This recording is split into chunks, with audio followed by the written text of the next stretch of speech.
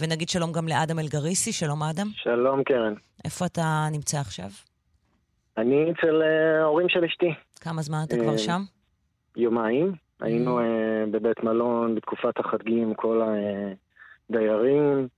זו עזרה של חברת תידר ועדי שטראוס.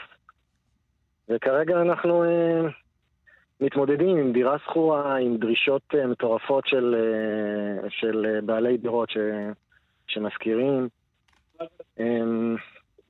כרגע אנחנו בבעיה בכל מה שקורה בתקופה הנוכחית והצרכים שלנו כרגע.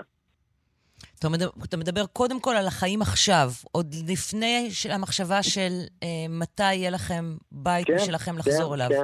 כן, אני יכול לספר לך שאני לפחות, קודם כל הזדקנתי, התבגרתי, הלבינו שערותיי, ואיבדתי את תמימותי בשבועיים. וגיליתי כמה כוחות גם יש בי, בשביל להתמודד עם הדבר הזה, הייתי נסער מאוד ברעיון הקודם שלנו, ואני פועל בשלושה מישורים. פעם אחת לגלות וללמוד על ההיסטוריה בכלל של הבניין הזה, משנות ה-50 ועד היום.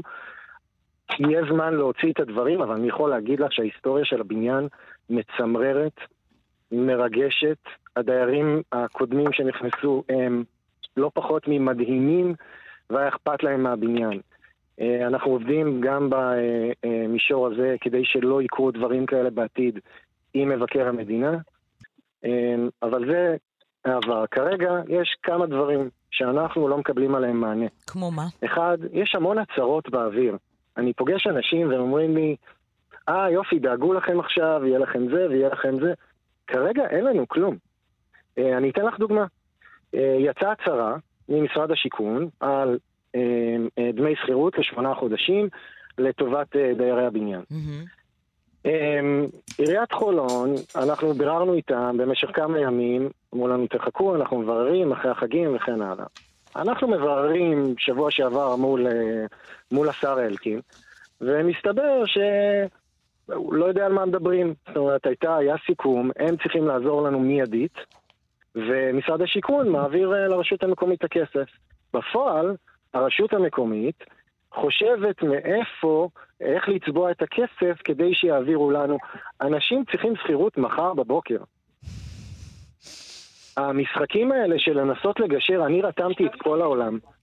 דוקטור ברקת בתמונה, לגבי הביטוחים, אנחנו בתהליך של התחדשות עירונית גם, כן, יש דרך ארוכה מאוד, אבל כל הדברים אנחנו מתקדמים, אבל כרגע הצרכים שלנו, אני אתן לך עוד דוגמה, אנחנו סובלים מטראומה, קרן, אני מזהה את זה בימים האחרונים, אני אתן לך דוגמה, ההורים של אשתי יש להם בניין יפהפה, חדש יחסית, אני עומד ליד עמוד, תומך ושומע סתם איזשהו משהו נופל בקטנה ואני מיד קופץ. אבל ניחה המבוגרים שלא ישנים בלילה, אני ביניהם. הילדים, יש לי 2 ילדות, בנות 2, בנות 7. אני רואה עליהם עכשיו את סימני הטראומה, הן חסרות מנוחה, הן עצובות, נלקח להם הכל ביום אחד. לא הגיע פסיכולוג ילדים, אחד או פסיכולוגית ילדים, אחת מהרווחה, כדי לעזור לנו לתווך. אז הם אומרים לי, תפתח תיק ברווחה. סליחה, קרה אסון. איפה הייתם עד עכשיו? ראש העיר רוצה להיפגש עכשיו איתנו? אנחנו ב5 לאוקטובר. כל הסיפור הזה קרה ב11 לספטמבר. כאילו, וזה תמיד 2 צעדים קדימה, 10 צעדים אחורה. אני אתן לך עוד דוגמה שמזעזעת אותנו. יושבת היועצת המשפטית בישיבת המועצה של העירייה, ביום ראשון, כמדומני בערב, ומוציאה משפט מהפה שלה, אולי לא במתכוון, ואני לא בא להאשים, כמו היינו שמחים אם היה אפשר להחזיר את הדיירים לחזית שנותרה ולבניין ליד שנותרו. אני הייתי שם אתמול, צילמתי את זה. כן, שלחת לשאול את הסרטון. נכון. שאול, תנסה להסביר לאנשים שיבינו מה בעצם היועצת המשפטית רוצה, שהיא רוצה שהם יחזרו לבניין. הם שוקלים את זה כרגע. אני אנסה פשוט להסביר איך זה נראה, כי עד שלא ראיתי את זה בעיניים יותר מפעם אחת, זה היה קשה לי להבין ממש. אנחנו מדברים על קומפלקס של 4 בניינים, בניינים משנים כאלה נמוכים, מאוד מאוד ישראלים, אני גדלתי פתח תקווה, זה הכל נראה אותו דבר. 4 בניינים אחד מספר 36, אחד מספר 38, ובכל צמד כזה יש חזית ועורף. פשוט שני בניינים מודבקים שיש ביניהם חדר מדרגות ומעלית, זאת אומרת, המעלית והחדר מדרגות משותפים. הבניין האחורי של אחד הצמדים קרס. זה הבניין של אדם. הוא איננו יותר, לא קיים. אבל בתהליך הקריסה שלו וגם בתהליך הפינוי של ההריסות, כשהבאגר עבד שם, חלק מהבניין העורפי השני, זה שבעיקרון נשאר לעמוד, חלק ממנו איננו. זה נראה כאילו הפציצו אותו. בסדר? זה התיאור הכי קרוב שאני יכול. כאילו גילחו חלק, כאילו בסקד מאוד גדול, ופשוט גילח חלקים מהדירות. כן, מי שרואה אותנו בטלוויזיה יכול לראות את זה, כי רואים עכשיו את איך זה נראה. כשאת מסתכלת מהצד, את רואה את הבפנים של חדר האמבטיה של אחד הדירות. כאילו, זה לא משהו שניתן לגור. רגע, סליחה. והיועצת המשפטית של מה? של עיריית חולון רוצה שהדיירים יחזרו לגור במה שנשאר מהבניין? תראו, היא לא רוצה. אני אגיד לך גם מעבר לזה, אף אחד שפוי בדעתו, הנה אני נותן הסקופ, בעיריית חולון, לא יחזיר זה הניחוש שלי, לא יחזיר אף בן אדם לבניינים שנותרו, וגם מהנדס שאמר לי, בכיר, לא מהעירייה החיצוני, שאמר לי, אין אף מהנדס שפוי בדעתו שאני מכיר שיחתום, שיכנסו שם. אני אגיד לך מעבר לזה. אז רגע, אז מה כן קרה שם בישיבה של אמירות, כמו אמירות של מהנדס בכיר אחראי על הפיקוח, שבא אלינו בצד ואומר, תקשיבו, ראיתי סדק פה במדרגות, ליד המעלית, כאילו רמז להזנחה. ואז אתה מגלה שאותו מהנדס, הוא חתום על היתר בנייה של התוספת המעלית. תפסיקו עם ההצהרות האלה, זה סתם מלחיץ את הדיירים. אף אחד לא יחזור פנימה. ילדים, גם אם זה היה יציב לגמרי, אני לא מתאר לעצמי את גיסתי שגרה בחזית עם זוג תאומים שהם ישנים טוב בלילה. בכלל, איך שהחזית נראית, אגב, הייתי בחזית אתמול, אני לא נכנס לשם יותר. אני כבר יודע לזהות בניין שמדבר שנייה לפני שהוא קורס. כלומר, אתה אומר גם שאר הבניין לדעתך יקרוס? רואים יקרוס? בטן מקדימה, רואים זה. אני לא נכנס פנימה.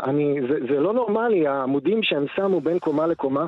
אז תדמייני לך, ילדים קטנים, לא מספיק שהם יודעים שהעורף קרס, לא מספיק שזה נראה כמו מחנה פליטים, שהם צריכים לעבור בין עמודים תומכים כאלה, בחדר המדרגות. למה שילדים יסתובבו שם בכלל?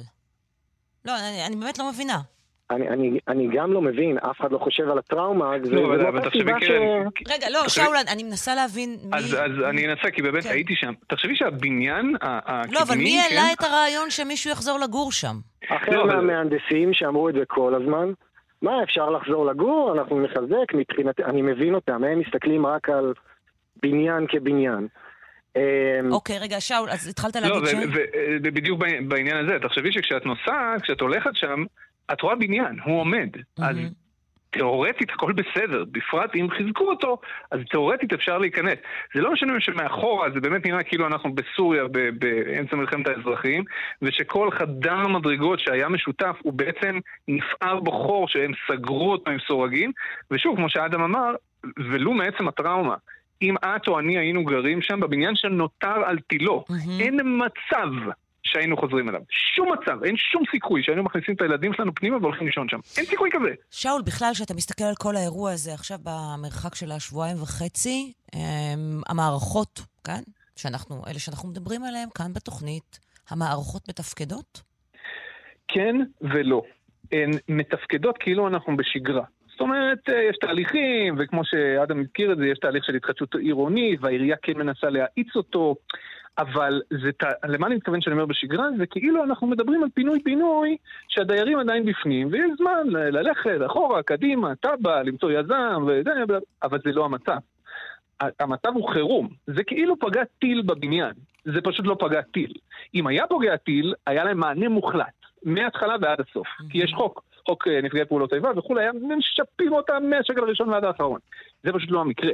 והמדינה, לא נעים להגיד, לא כל כך ערוכה למקרים האלה. שמענו את הסיפור ברעננה, יש אחד בבית שמש, יהיו כאלה יותר ויותר. כי מדובר בבניינים ישנים, יש להם בלאי, לבטון יש חיי מדף מסוימים, אנחנו מדברים על 40, 50 שנה, אנחנו מתקרבים לשם. הבניינים האלה בסופו של דבר, אם לא יגלחו אותם לבד, הם יתגלחו מעצמם. כן. ולמדינה אין כל כך מענה, כמו שאדם הסביר, אנשים, תחשבי, ביום אחד, כל רכושם מלא אדמות, כולל המקום שבו הם גרים, נעלם. הם צריכים לבנות את החיים שלהם מאפס. לחלקם יש ביטוח, לחלקם אין. לאלה שיש ביטוח, מקבלים כל מיני כספים לפנים משורת הדין, אבל עוד אין הכרעה אם הפוליסה מחצה או לא מחצה, אנחנו 3 שבועות אחרי וזה עדיין לא שם. אין איזשהו גוף שאומר, אוקיי, זה עליי. כי מצד אחד זה פרטי לחלוטין, זה אירוע פרטי, זה אנשים פרטיים עם רכוש פרטי, הקניין הפרטי שלהם זה כאילו לא של המדינה. מצד שני, השוק לא פותר את זה לבד. מה שאומר שנדרש פה איזשהו פתרון קולקטיבי, אין לי את הפתרון הזה, יש לי הרבה מחשבות, אבל אולי צריך פוליסת חובה לבניינים ישנים, כמו שיש לרכב, ואז מלכתחילה המדינה מחייבת לבטח איזשהו משהו אחר, אני לא יודע, אבל כרגע אין איזה פתרון טוב. אנחנו נמשיך ונלווה את הבניין, ואותך ספציפית, אדם, יחד איתך, שאול, כדי לראות מה עובד ומה לא עובד, וגם לנסות לעזור לפחות במה שאנחנו יכולים.